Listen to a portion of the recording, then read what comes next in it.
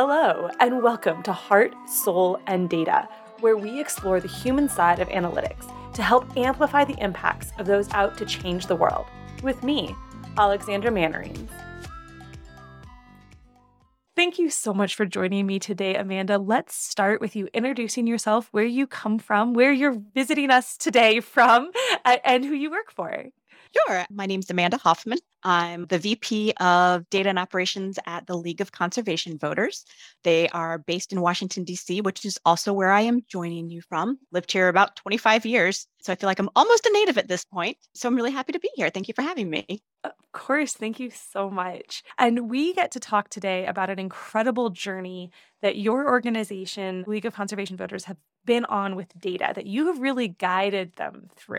And so I'm really excited to share this journey because I think some of us are at the beginning contemplating a journey like this. Some of us may be like hot and heavy in the middle of it. And so I think that your experience is going to really give a lot of insight into how to make it through here and what challenges still remain. So I was wondering if we could start with just what were some of the challenges and the sort of the state of affairs at LCV around data prior to your incredible work there. Sure. So I started at LCV in 2010. So I've been there about 12 and a half years at this point. When I started, there were 8 people at the organization. So just for reference, there's 8 people in the development team, sorry. There's about 50 in the team now, and there were 45 at the organization, now about 150. So just to give you a sense of like growth and size during that time period. When I came on board, the database of record was PIDI. Not at that point had it been bought by Blackbaud yet, but that was still standalone. And the online team had just switched from GetActive to Convio. So for those of you who have not been in this field for a very long time, Convio bought GetActive and then Blackbaud bought Convio. So that's sort of the trajectory there. The systems did not talk to each other. PIDI, you had to access through a CD-ROM. The reporting system was totally separate. It was ridiculous. I had to get an external CD-ROM to connect to my computer in order to get to it. It was like the most insane thing. So needless to say, one of my first orders of business was the getting off that and onto something that actually had the two systems talking to each other. So started conversations with Convio at the time. They had a product sort of connecting everything on Salesforce for mid-market, but nothing for enterprise level clients. And so started working with them, and we became the first beta testers for their Illuminate CRM product. And that was an amazing journey, both wonderful and difficult at times, but it allowed us to be on Salesforce for the CRM. It connected directly with Illuminate Online for the email program, right? People were all synced up. Appeals were all synced up, campaigns, people took action online. It came over into the database. It was a whole new world. It was amazing. However, the selling point that was the downfall was that not all of the data was in one place still. We really couldn't do analytics, couldn't really see everything that was happening. We ended up having to outsource to another organization that worked with Blackbaud or Convio, to do data pulls and stuff for direct mail. It was still had some issues. And the biggest thing was that it was still extremely difficult to work with our campaigns team. So LCV's got 2 data teams, one in the fundraising development side and one in campaigns and field. So getting information from anything where they had knocked on doors, where they were doing GOTV work, any stuff where they were actually signing people up to become members of LCV, horrendous at getting it into our system. And sometimes it would take months, at which point we haven't gotten them on the file. They don't even remember who they signed up with anymore. And then vice versa, getting them a list of who our members were from member-to-member communications or coordinated efforts was extremely difficult. It took forever to connect up against the voter file and Catalyst. It was so problematic. And so we sat down and we're like, okay, this is taking a lot of man hours. Mm-hmm. So how do we fix this? I think that process where first you go, we had this archaic system that makes us do these ridiculous things like use CD-ROMs to make it work.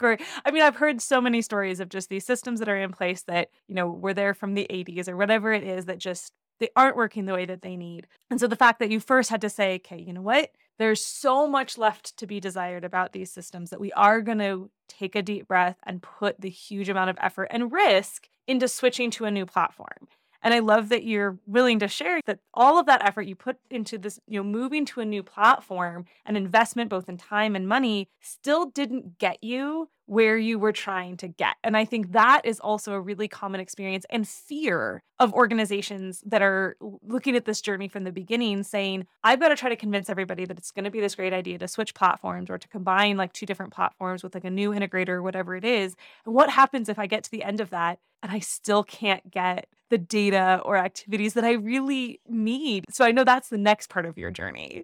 Yeah, and I think it's also just a matter of somewhat and sometimes prioritizing. Like you're never going to have the magic bullet that gives you Mhm. everything that's going to solve every problem, nor are you going to be able to solve everyone's problems because there's just everybody's going to have something different they want. And I will tell you, having worked years in fundraising, there's always someone who's like, when I go to this record, can I have like confetti flow out at me because it's a major donor that I really need to pay attention to? Or can I have like, the screen just change a different color? And you're like, no, that's not a reality. So there are definitely times where expectations and reality are not the same thing.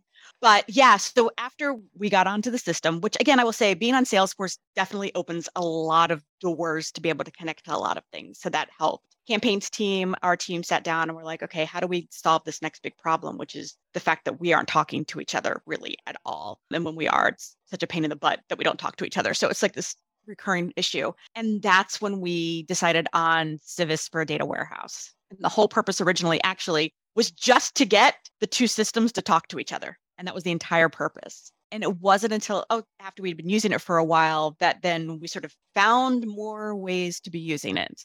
Right. And so let's pause there really quick because I think that this concept of a data warehouse may be new to some people. So do you mind talking briefly, like what do we mean by the concept of data warehouse? Sure. So it's a place where all of the different databases, all of that information gets stored in a single place on the back end. So it's usually put into tables. It's still a relational database, and it's usually managed under a certain language architecture. So in this case, it's managed in SQL. Some of them are managed in Oracle. It's housed on Amazon Web Services in this case. You can even do something as simple as Google has its own web services platforms that you can do warehouses on. So like there's lots of different options. And then what it does is so it has a connection directly to Salesforce. So tables just dump into Civis on a nightly basis. We also have information coming from our email tool goes directly into it. Information then from the van comes in directly. Then we can also then create tables from that has information pulling from both places. Mhm. So what it allows you to do is then see every piece of your data across the board without having to store it back into one database. So if I want to pull a report on a bunch of things from field activities, I don't also have to store every field activity in Salesforce. Mhm. And if the field program wants to pull, okay, we're doing walk list and we want to know who's donors and who's not, they don't necessarily have to pull all donation information into the van database. They can just pull a file or a report out of Civis. So that it just gives you a much bigger and broader way to use the data. We are also extremely complicated in the fact that we have a lot of different entities. So we have a C3 and a C4 and a PAC and a super PAC and a bunch of other little 527s. And so we can't create enough, well, we could, but it'd be horrendous, enough fields in Salesforce to do Mhm. calculations of like how much did somebody give to every one of those entities in the last 5 years individually, and what was Mhm. the largest gift to each of those entities. But we can do all of that really easily in Civis and Mhm. then create reports that way within Civis that lets us pull all of those things or create joins that you couldn't do in Salesforce to make more complicated reports. Yeah. So it kind of gives you both a way Yeah. to get at data and analytics in a much broader and a much Mhm. deeper way, and a place where all of your data can live in one spot. Yep. And I think that this is something for, non-technical data folks can be a little bit difficult to wrap your head around, that the fact that first, data comes in different languages. So just like humans speak different languages, data Yeah. comes in different languages. And to us, like a number is a number is a number. So like why does it really matter? But the way that those numbers are stored or that information is stored, they do have unique languages. So Salesforce uses a certain language and a certain way of structuring that data that might not be compatible with, a Blackbaud product or with different things.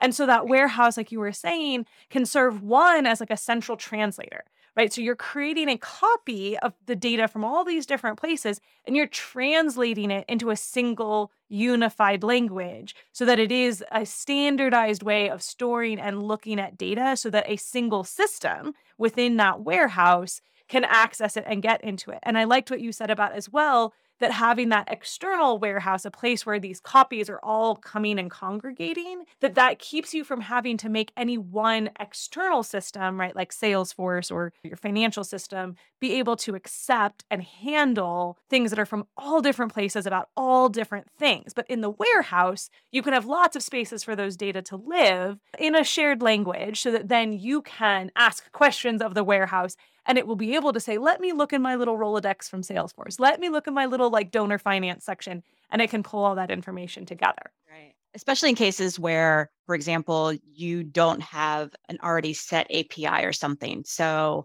there are built-in connections, right? Like Salesforce automatically is built in to work with like every action, for example, or set to automatically connect with Capital Canary, which used to be Phone to Action. Great. But that doesn't mean that every tool that you might want to use connects automatically with that database. But having the warehouse allows you to set up like SQL scripts that will then push and pull the data from this external database and then push it into your database of record. And so you're not then restricted by which tools you're necessarily picking based off of which ones will work with your master database.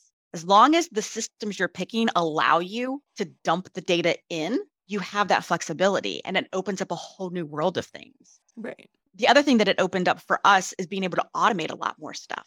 Right. So our caging and cashiering firm like posts a file every night onto our FTP site. The SQL script comes out, pulls it, puts it right into Salesforce every night. No one does anything with it. It's beautiful, right? Like there are things like that we've been able to just like make happen on an automated basis that we weren't able to do before. Right. And I think it's important to point out that you didn't start there though. Oh, no. Right? You know, like No, this has been years in development. Right. Yeah. And the whole way we started, it was, like I said, literally, we needed to get Van and Salesforce to talk. And there is no base integration at that point. Like every action did, and it connects. But at that point, every action and Van weren't even in the same sort of parent account, parent company. And the voter file and Salesforce don't connect. And a couple of other organizations were trying to make it work. And they were like, oh my gosh, it's extremely difficult. So that was the whole reason we did it. It wasn't until we'd been in it for a couple of months that we were like, oh, we can use this to do other queries. And then it was like, oh, we could do queries. What can we do with those queries? I think we can maybe do some automated stuff. Yeah. Which was great. Unfortunately, because we didn't build it as a data warehouse, we then had to like, after about 4 years or so, had to kind of start from scratch and rebuild it as a warehouse because it was a mess. There was stuff everywhere. There was no naming conventions. It was sort of the Wild West. Yeah. So we were like, okay, now that we know from the beginning we're going to use it as a warehouse, we're going to fix this. Yeah. But to your point, no, we were just like, we need a solution for this one problem. We're going to deal with that one problem. Yeah. No, and I think that's really important because, again, people looking at this, an organization saying, okay, I have data in platform 1. I have different data in platform 2. There is not an automated way to have them just perfectly sync and talk to each other. Just that idea that an option is to have platform 3, which is not necessarily an operations platform, right? It's not a donation collection platform. It's not a CRM, but it actually is a platform designed just to hold and structure and store data. Like you said, it's the warehouse term has come about because it's a place to store your data in an organized way that it persists. And so the fact that, you know, you sort of had, I need to get data from platform 1 to platform 2. So I'm going to bring in platform 3 as an external place to have those data meet and hang out. And then we can figure out how to bring them together. And then once you did that, it opened up new possibilities you had never realized were possible. And that it was okay that in 4 years, you're like, yeah, we actually need to fix this because now we're doing things we didn't even contemplate we could do before. And I know you're referencing like SQL scripts and things that might be a little scary to some people where they're like, I don't code SQL. I don't even know what SQL is, you know? And it's okay because you'll get there, right? Like by starting. Yeah, I was like, I don't code SQL. I know enough to be like dangerous. I can read it a bit, but yeah, no. Exactly. And I know we'll talk a little bit later about the support that you can get in to help with this. But one of the things that I love about your journey is that it is not linear. You didn't at the beginning say, we're going to do this, and then we will do this, and then we will do this, and then we will be done, right? You took the first step that got you better, right? It made a difference. Didn't get you quite where you were trying to get to. So then you tried something else. And then in trying something else, you actually came up with a new destination, one you hadn't been thinking about before, of creating these automated processes that reduce the burden on the people that are supporting it. Absolutely. And part of that also too was like, we didn't have many people. Like for a number of years, it was just me. There was nobody else. I didn't have a team of Right. people. It was just me. So, I mean, like I said, there's only so much I can do and I only have Mhm. so much experience. So it was like, okay, we get us on a new system. I can get us on a new system. Great. All Mhm. right. Then it was like, okay, well, we're going to do the Civis thing. Okay, cool. But it wasn't until we had actually been up on it before we even hired another person to even help with anything. Mhm. So sometimes it's, okay, where are we going? And then like trying to sell the organization on how much money they're willing to spend. So like there's pieces. For us, we eventually, dropped Luminate Online and went to other tools. And then we dropped Luminate CRM and went just straight to Salesforce Nonprofit. And like people were really excited because it actually saved us money. Mhm. And I was like, well, yeah, because now we need more administration help though. So like we're going to need that. But yeah, I mean, that's also the reality too, right? A lot of us are building the car while you're driving it. And there's only so much you can do. Rarely are you a place where you've got all these resources and this time and you can think long term. Oftentimes you're like, okay, what hat am I wearing right now? What fire am I putting out? And if I have time to even think about a conversion, that's great. But usually the conversion or whatever else you're doing is because you've had so many fires that eventually that's going to help. But yeah, the luxury of being able to plan 5 years out, Or even to know what you'll need in 5 years is oh really yeah, difficult. Like, you talked about the amount of growth that LCV has had, and that's hard to necessarily know that's gonna happen, and in some ways, that growth was facilitated and made possible by a lot of these changes that you were sure. making that you didn't know were gonna be possible till you made those changes. Exactly. You knew that like, okay, having all of your information together is going to be able to like raise more money. You know that having a better idea of even what your donors are doing online, what actions they're taking, those kinds of things, that they're opening messages, all of that. But at that point, it was not even an idea of like, what could we calculate, how that would look, what the impact would be. It was mostly at that point, just also like, okay, we need something. We are so in the dark that we need to move somewhere. But yeah, now it's a lot easier for us to be able to calculate, okay, if we did this, we'll be able to, get a return on that. But the time, I mean, we also had like two people doing all of online. Like, Mhm. Yeah, absolutely. Now, we've sort of briefly touched on different components that are required to make this transition to sort of get along on this journey. There's the tech that's involved, the people that's involved, and the organizational culture, like you said, the leadership buy-in that has to happen. Can you speak a little bit more to each of those categories of like what really has to be in place to get started on this journey? sure. So when we first started on like the initial, like, okay, we're going to convert to like a system that even the online and the CRM were talking to each other.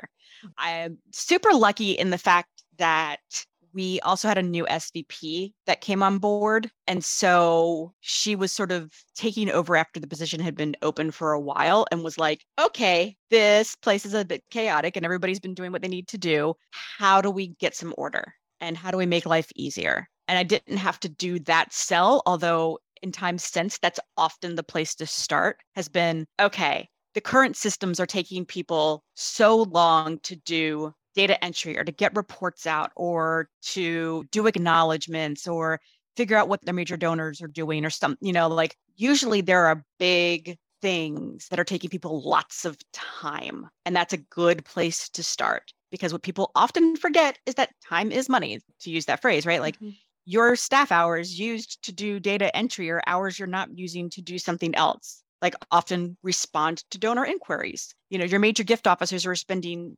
hours trying to find information on those donors or hours they're not calling donors. So there's that. The other side of it is then not being able to get the data out is the other big piece of it. So when you don't have the analytics that you need on your files, you're not optimizing how you're interacting with people too.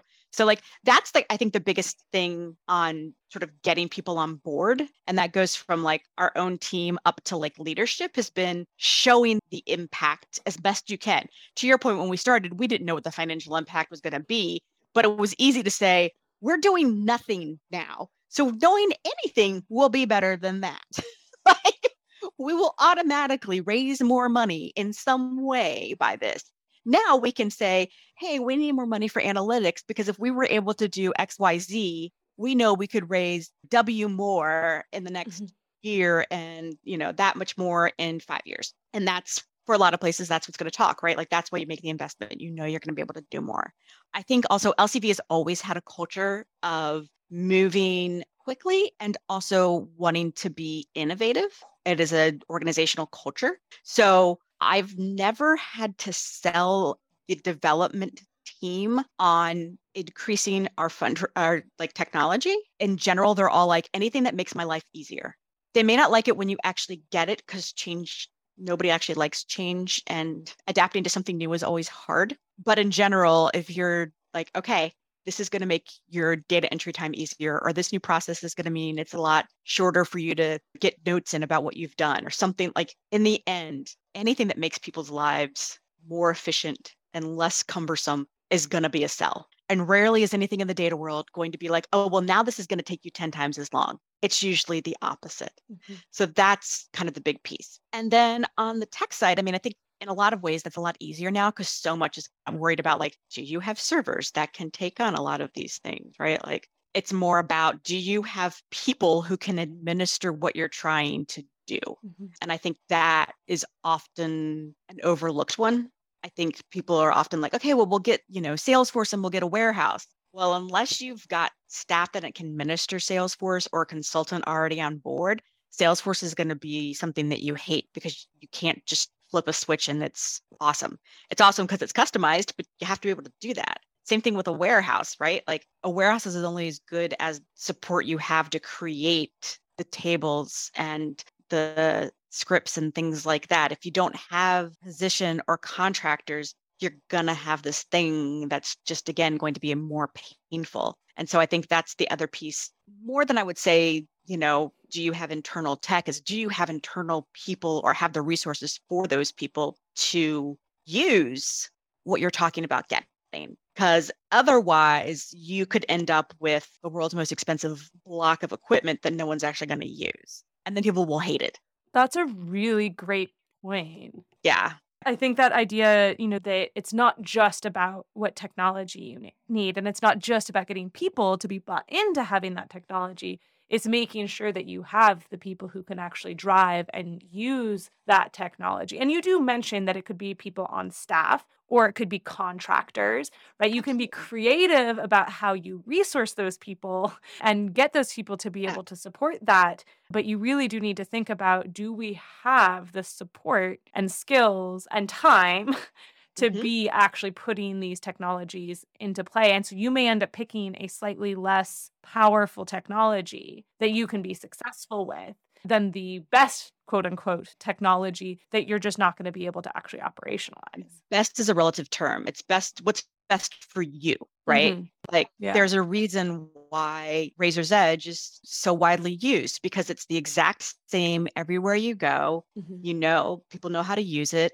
It's consistent, and that's great. And if you've got a shop where you don't have time to teach people how to use a new technology or to be managing a bunch of things, Hmm. it does what it needs Yeah. to do. Right.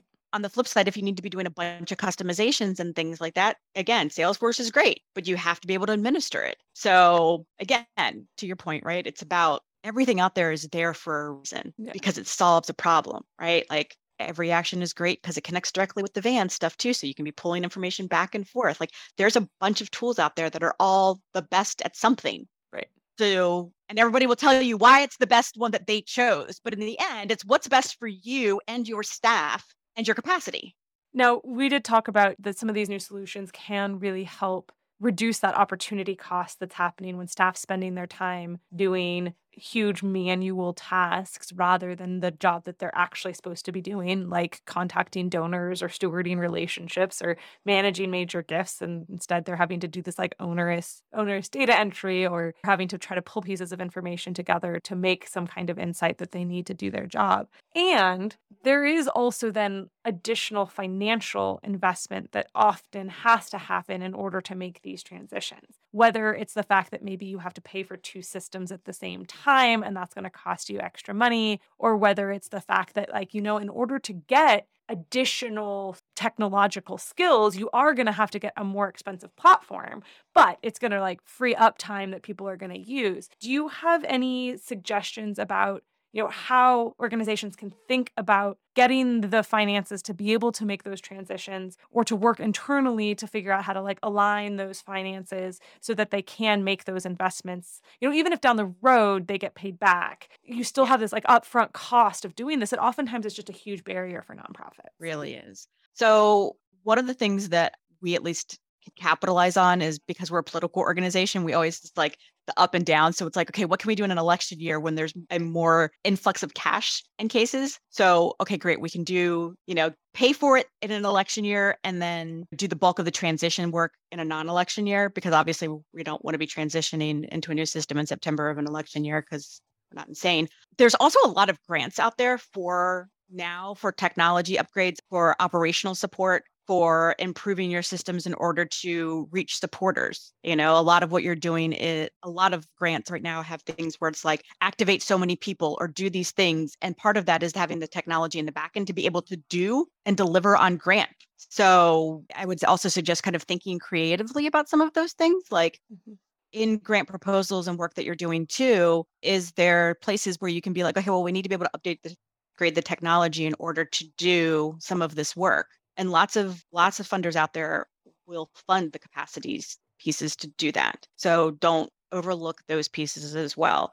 And if none of those are happening, I will say there's sort of two pieces on that. I have never worked with a vendor who hasn't been like, okay, what's the best payment plan? They work with nonprofits. Nobody's ever been like, okay, do all of this at once.